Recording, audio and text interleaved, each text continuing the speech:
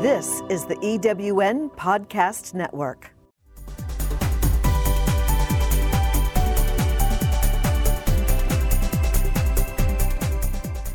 Welcome to Prime Spark, the podcast that brings you conversations that inspire, celebrate, and empower women over 55. The second women's revolution is here, and it is time for us to fuel a spark that will ignite your way forward, illuminate your path, and reflect your gifts in the world. Now, here is your host for Prime Spark, Sarah Hart.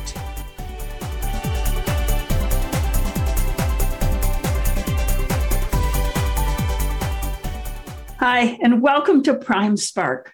I'm Sarah Hart, and I'm so happy you're here with us. Prime Spark is designed for women over 55 or close to help us all live our happiest, most fulfilling lives now and in the future. The mission of Prime Spark is to change the way our society sees and treats older women. That's a big mission, which only means we all need to be involved and we need to get started now. And today I have the great pleasure of talking with Susan Douglas, a woman whose work and writing I greatly admire. Susan J. Douglas is a professor at the University of Michigan. She is the author of many books, including the acclaimed In Our Prime, How Older Women Are Reinventing the Road Ahead, and Editor's Choice Staff Picks by the New York Times. The Rise of Enlightened Sexism, How Pop Culture Took Us from Girl Power to Girls Gone Wild. The Mommy Myth, the idealization of motherhood and how it undermines women. Where the Girls Are, Growing Up Female with the Mass Media, and many more. She has lectured at colleges and universities around the country and has written for the New York Times, The Nation, The Village Voice, Ms., The Washington Post, TV Guide, and was media critic for The Progressive from 1992 to 1998. She can be found frequently on TV and radio, including The Today Show, the CBS Early Show, The Oprah Winfrey Show, NPR's Fresh Air Weekend Edition, and various radio talk shows around the country. Where the Girls Are was widely praised and chosen as one of the top 10 books of 1994 by National Public Radio, Entertainment Weekly, and the McLaughlin Group. She served on the board of the George Foster Peabody Awards from 2005 to 2010, and in 2010 was selected as chair of the board. She is a 2009 recipient of the Leonardo da Vinci Prize, the highest honor given by the Society for the History of Technology to an individual who has greatly contributed to the history of technology through research, teaching, publication, and other activities. Welcome, Susan. I'm so happy you're here today. Well, thanks so much for having me. It's great to be here.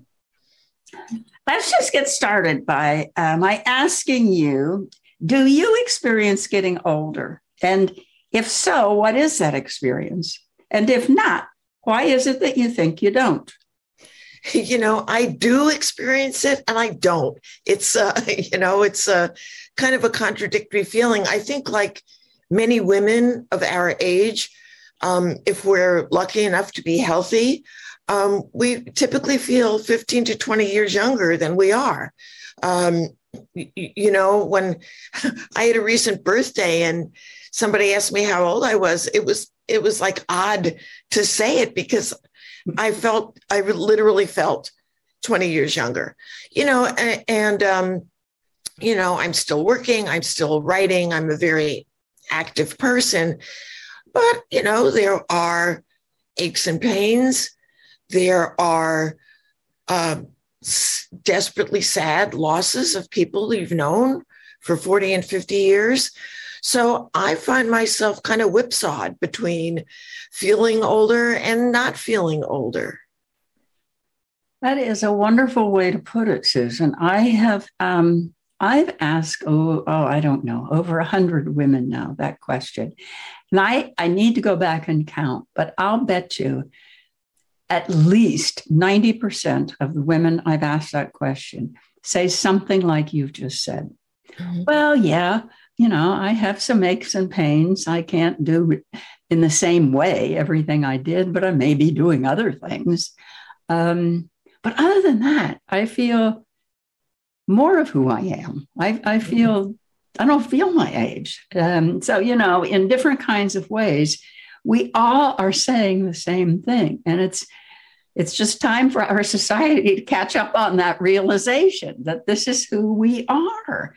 Well, I think some of the reason that we say we don't feel our age is because there are such outdated, antiquated notions of what it means to be an older person and an older woman. And obviously,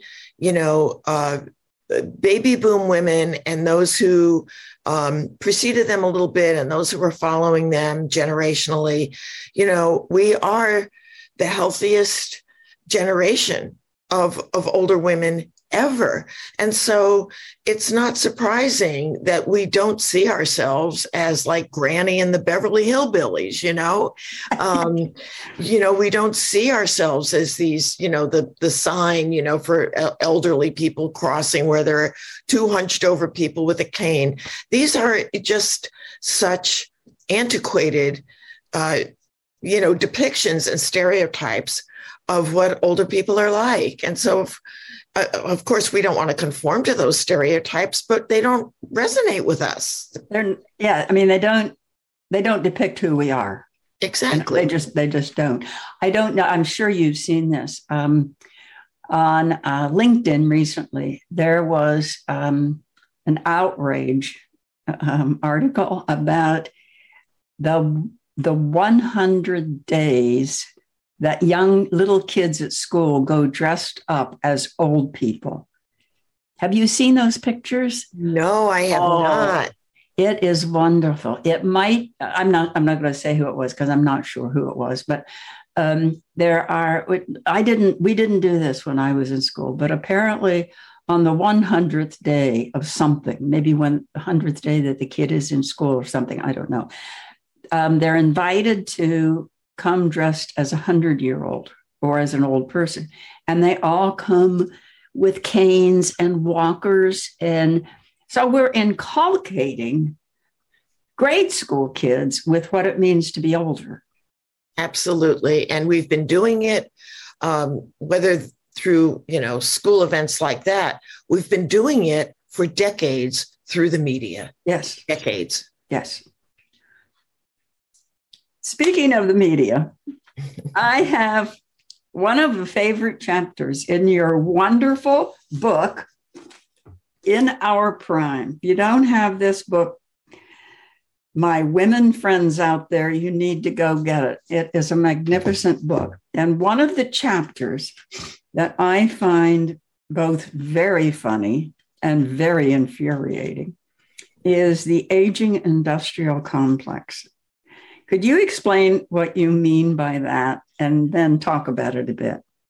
Yeah, it's called the anti-aging industrial complex, and it refers to spas, cosmetic surgery procedures, the 8 trillion cosmetic, treatments and everything out there, all of which are designed to make us feel phobic about aging.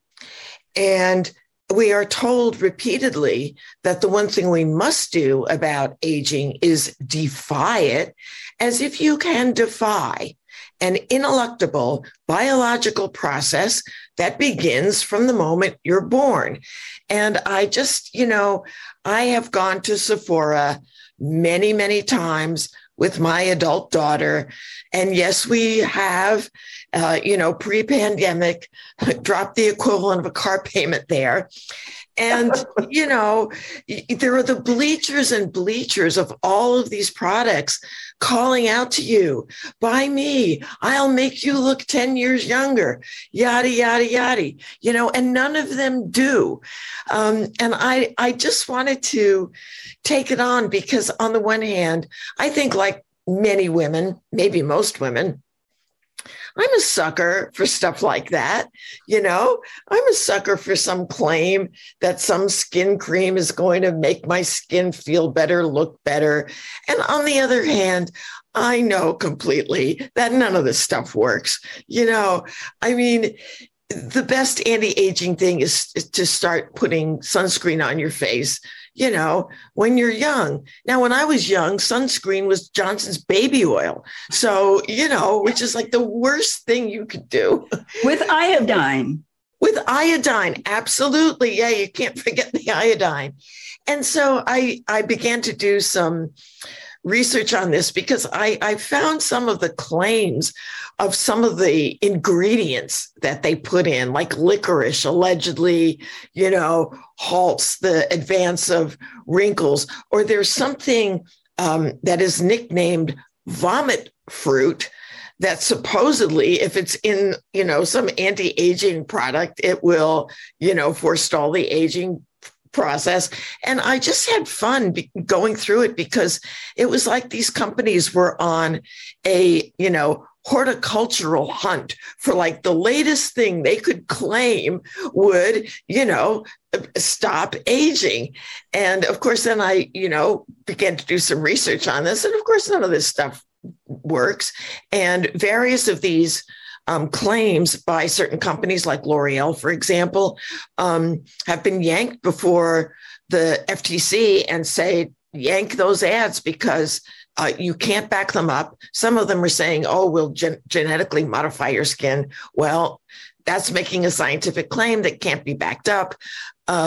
So I did have a lot of fun writing it and kind of cruising the shelves at Sephora and jotting down which ones claimed which, the skins of red grapes would do X. And so I had fun with it, but it also is infuriating, Sarah. You're totally right, because, we're being urged to spend hundreds of dollars, a month on some of this stuff. I mean, there's some little tiny jar of something that's 0.002 ounces selling for $78 or $125.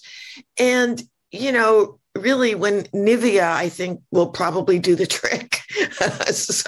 Or I think my mother used Pond's. Pond's, absolutely.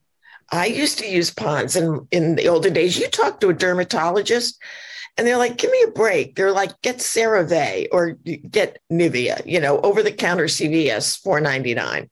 Right. There's a decimal point between the 4 and the 9. Yes, that's important in this. Well, I loved it because, we can, you're right in what you said, that we can all see ourselves in this. And what I find fascinating is that I am a sucker some of the time for it. And I will find myself reading about something and then going to see if I can find it or going on Amazon, seeing if they sell it on Amazon so I don't have to buy it through an internet Facebook ad that I don't trust or whatever. And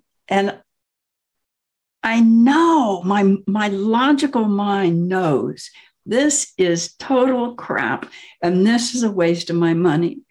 But the messages we've gotten are so strong that you must try to fight your wrinkles. Do anything you can to do that. And I can think of that logically as being, whoever said I worked hard for these wrinkles, it's the strength of the messages we've gotten. And it's distressing. Sarah, just think about how brilliant it is as a marketing strategy, right? You make people terrified of something they cannot avoid. Right. The only way you avoid it is something worse than getting older, right? And so you start developing a market. I know young women in their 20s and 30s who are like doing all this anti-aging stuff, beautiful, healthy young women. But it's you have an ever replenishing market of decades worth of women who have been made to feel not only terrified of aging, but also it's your fault.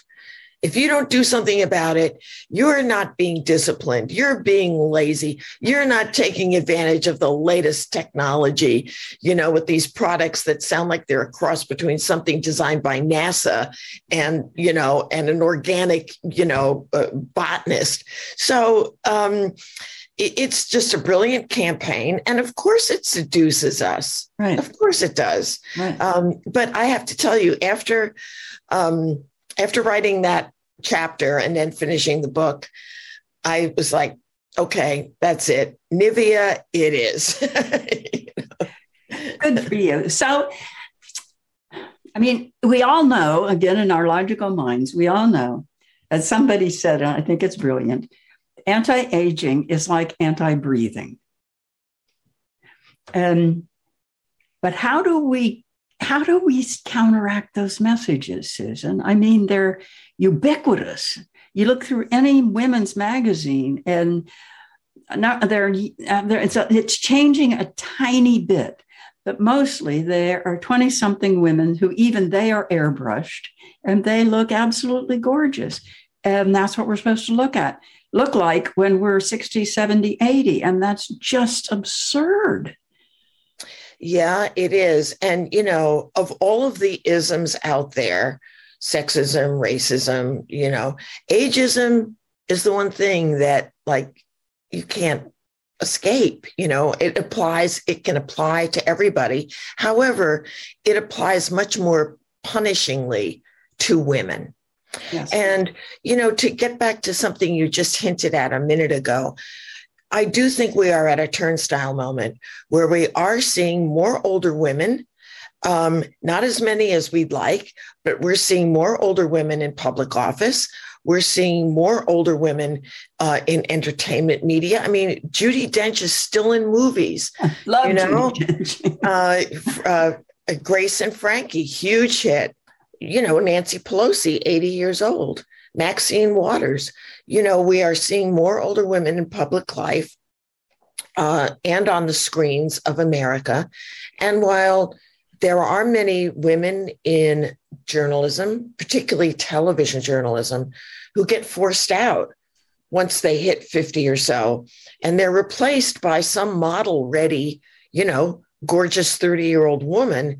And that is infuriating and deeply unfortunate. But we are seeing more older women hanging in there, as television reporters. So there is beginning to be some real pushback among famous women, but also everyday women who are refusing to be put out to pasture, insisting upon being public figures in their lives. Now, a lot of this, of course, was completely upended.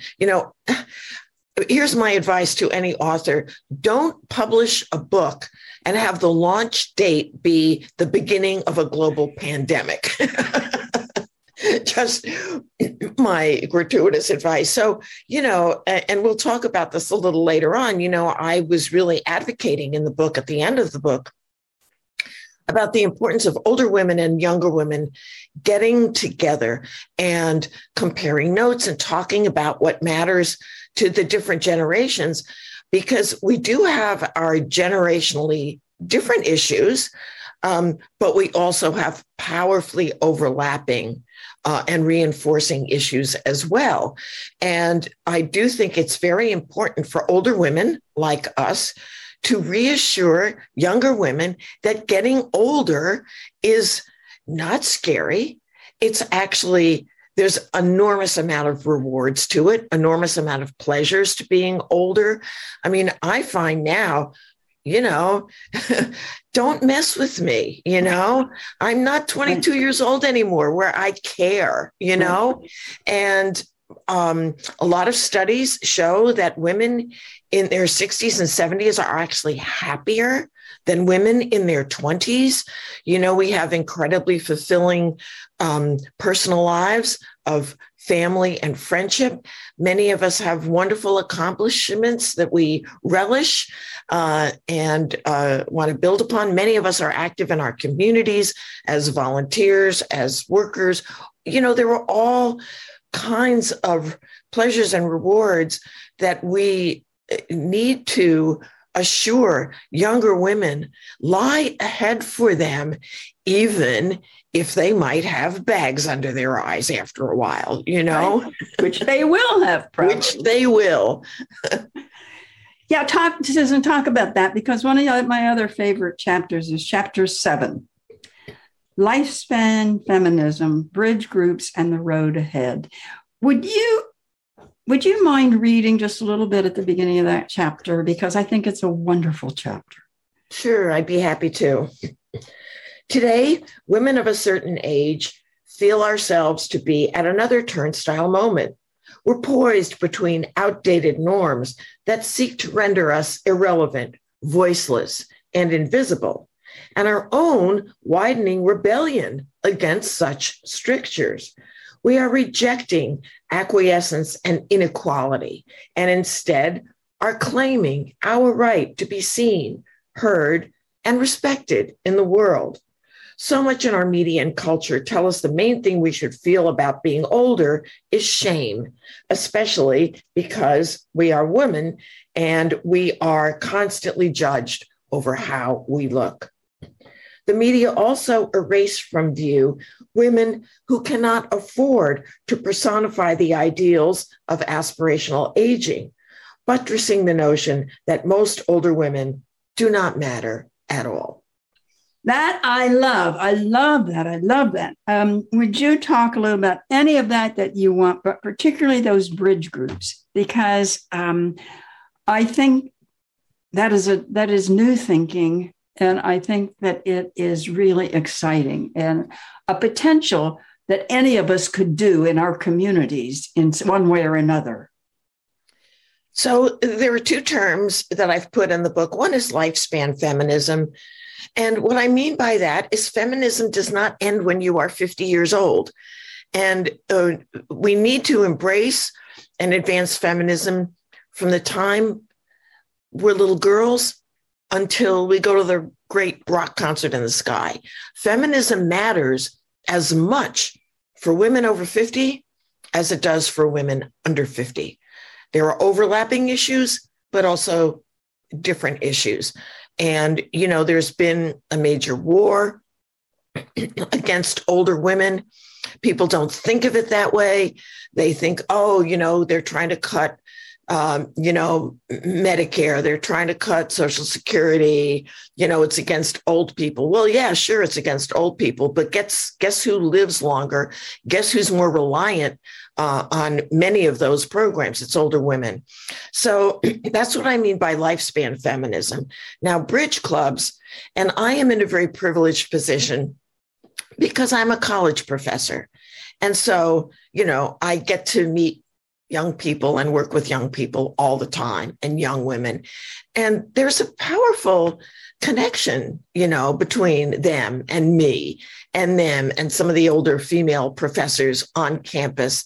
They're starting out and they're scared and they're anxious. And what can I accomplish? And they look at me and my colleagues and they're like, oh, you've accomplished so much. How did you get there?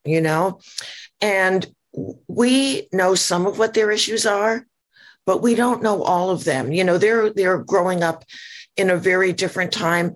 It's a very fragile time between climate change, and now this horrible war, anxieties about resources, anxieties about partisan divides in our country, anxieties about race and sexuality, all of there are powerful things affecting them that have affected us and do affect us as well. And then we have issues that primarily affect us. I think to strengthen feminism in this country to strengthen women's voices, we have to talk to each other and we have to build alliances. And again, during the pandemic, it was like, oh, great. I have this message in the book, and then you can't, everybody's locked down, but we're crawling out of it now. And, I think the initiative needs to come from older women, and it's really easy. Everybody knows somebody who is a woman who is in her 20s or 30s or 40s. It can be a child. It can be a niece. It can be a friend, of one of your adult children. It can be somebody, through a volunteer group or whatever. And I think, maybe two older women invite two younger women, and you go get a cup of coffee, or better yet, a glass of wine, and, talk to each other. What are the issues facing you as a younger woman? What are the issues facing you as an older woman? What do we have in common? What kind of organizations do we see out there that we can connect with? Often they can be local organizations, which are often more effective these days than national ones. But I do think that young women need and want to hear from us. And I think we need and want to hear from them. Agree 100%. I love it. And I'm so sorry that came out right at the beginning of the pandemic. Christmas. So that was published in 2020, and now we're in 2022. Have you seen in those 2 years any positive movement or not? I mean, are we pretty much in the same place? Are things changing at all? What do you see?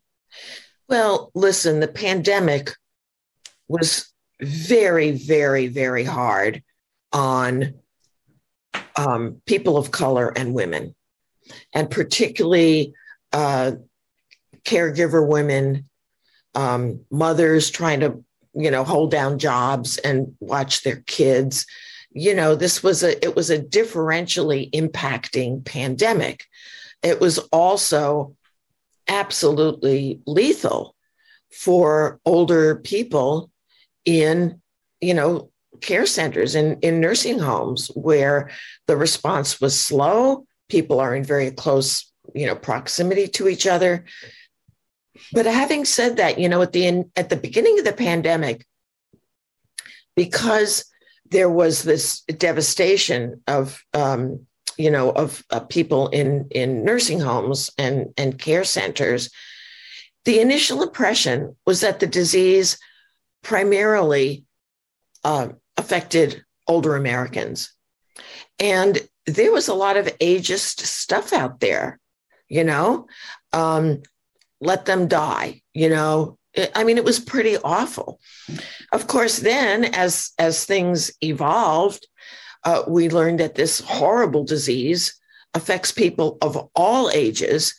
And in fact, people who got this disease in their 30s and 40s, some of them have had incredibly, long-term COVID. So at the beginning of the pandemic, it seemed like, only older people suffer from this, who cares? Then once the vaccines came out, then there were these awful media depictions of older people, being the first in line to get the vaccine, hogging them up so that younger people couldn't get them. There was a terrible story in the New York Times, front page of the Times, about, all these older people are going out, they're going to restaurants, they're going out dancing, they're having a good time, while younger people, can't even get a vaccine, blaming older people. And then there was a Saturday night live skit called Boomers Get the Vax. If you haven't seen it, I commend it to your attention, and not for good reasons, but for bad reasons. And as I am a big fan of SNL, but SNL, Stephen Colbert, a bunch of these, I love Stephen Colbert as well, but there's a lot of ageist humor and ageist jokes out there. So the first part of my answer is things were pretty terrible during the pandemic. At the same time, there have been very important media exposés about the differential, unequal impact of this horrible disease on women, on mothers, on women of color, on vulnerable older women, not in care homes, but isolated, for whatever reason. And, whether we're going to be able to do anything about that, given the, arterial sclerosis of our, political system. But, and also we have begun to see older women. I especially see older women as commentators on MSNBC. Yeah. And as journalists and commentators. And they're not necessarily talking about what it's like to be an older woman. They're just, public affairs experts. So again, the turnstile, keeps pushing and pulling. And, we've got to push it towards more equity and visibility and equality for older women. I find one of the really interesting things when, just a lot of what you just said, but one of the things recently I have been pointing out to some older people about how ageist our society is, and like with, for example, greeting cards that are funny, quote unquote. And so I talk about that and they look at me and they don't understand what I'm talking about some of the time. We are so ingrained with ageism that we don't even see it. And so I've said to them, we would not make racial comments like that anymore. We just wouldn't do it. We wouldn't even usually make sexist comments like that anymore, but we still make ageist comments. But it's on the horizon, but it is not here quite yet. And so Susan, what's ahead for you? What dreams have you not yet realized, and what's next now that we are hopefully coming out of the pandemic? Well, I'm still enjoying my teaching, which I love very much. And it's interesting, I never used to teach about ageism in the media. I do our big introductory course. It's the history of the media up to the present. And, it's advertising, public relations, the news, all of this. And there's a whole section on media and identity. And so for years, I've done stuff on racism in the media, as well as anti-racism in the media, the images of women. Well, for the past, I don't know, 5 years maybe, I've done a whole lecture on ageism in the media. It blows my students away because they have never thought about it. Right. And at the end of the semester, they have to write a take-home exam about which concepts really struck them. And ageism is so frequently mentioned because they hadn't thought about it. So obviously, I want to keep doing that. I have a memoir about travel. I've done a lot of travel and I love to travel. And I have this memoir about a particular trip my husband and I took in 1984. And my agent was like, I can't sell that. Who wants to read about your summer vacation? So I need to tear it apart and put it back together again around thematically oriented essays. And that's a challenge.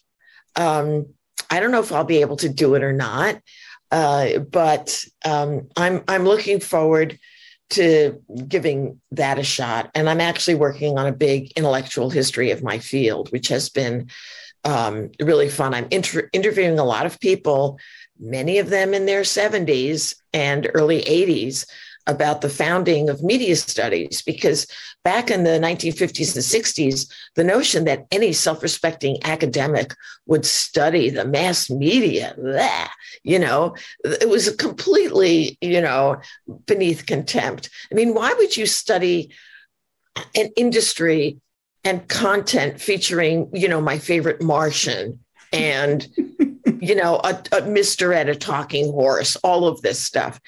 But my generation of scholars thought that if 40 million people were watching something the same night at the same time, it was important to figure out what messages were in those broadcasts, what was going on in the news. Why were we all seduced by Glamour magazine, for example? So it's been really fun and interesting to see what the deep concerns were of people who started media studies and what their concerns about the media were. So that's what I'm working on right now. That's fun. Yeah, it is really fun. Good. It's unfinished business. I hope I get to finish it. Yeah, I do too. Oh, Susan, this has been fantastic. If somebody wanted to get in touch with you just because they absolutely have to know more about something or whatever, what's the easiest way to do that? I have a website. It's susanjdouglas.com. Pretty straightforward, all lowercase. And anytime I get a web inquiry, I respond to it. Great. Thank you. So that's our time today. Please join us again. You can find out about Prime Spark at www.primesparkwomen.com. Thank you so much to my guest, Susan Douglas. It's been such a joy talking to her. And don't forget, you can find out about her at Susan J. Douglas, SusanJdouglas.com. Come back again. See us again. Thank you for being here today. Spread tolerance and love. Bye-bye.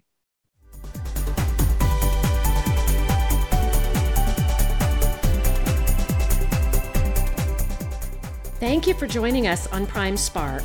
With each episode, Sarah Hart brings you conversations that inspire, celebrate, and empower women over 55.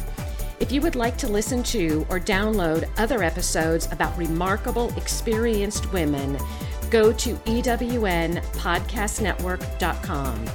This podcast is also available at Spotify, Apple Podcast, and most other major podcast sites.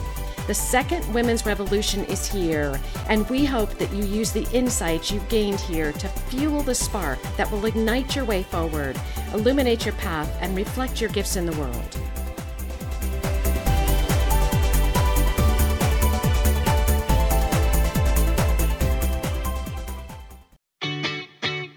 Have you ever asked yourself this question? Why is it so hard to make a buck? I know I have. Hi, I'm Sandra Yancey, founder and CEO of eWomen Network. What I have discovered after going from the brink of bankruptcy to running a multi-million-dollar award-winning business is this. You can't build $1 million dream hanging around minimum wage mindsets. My mission is 1 million women entrepreneurs generating $1 million in annual revenue. So here's what I've done. I've created the mother of all entrepreneur success programs that you can access online on your time. It's called Monetize Me Now. It's a 7-module online course that is 100% my success formula, covering mindset, mission, management, motivation, marketing, and measure. Come on, take my hand and I'll show you the way to learn to earn flowing revenue for your business. Visit monetizemenow.com for details. Calling all speakers, eWomen Network has speaking engagements all over North America that must be filled. Are you a gifted messenger, author, expert, or successful entrepreneur that can help women entrepreneurs grow their businesses? Our mission is to help 1 million fulfilled women each achieve $1 million in annual revenue. If you're a speaker that can help women prosper, go to eWomenNetwork.com and sign up as a pro member of our Speakers Network. That's eWomenNetwork.com. Thanks for listening. This is the EWN Podcast Network.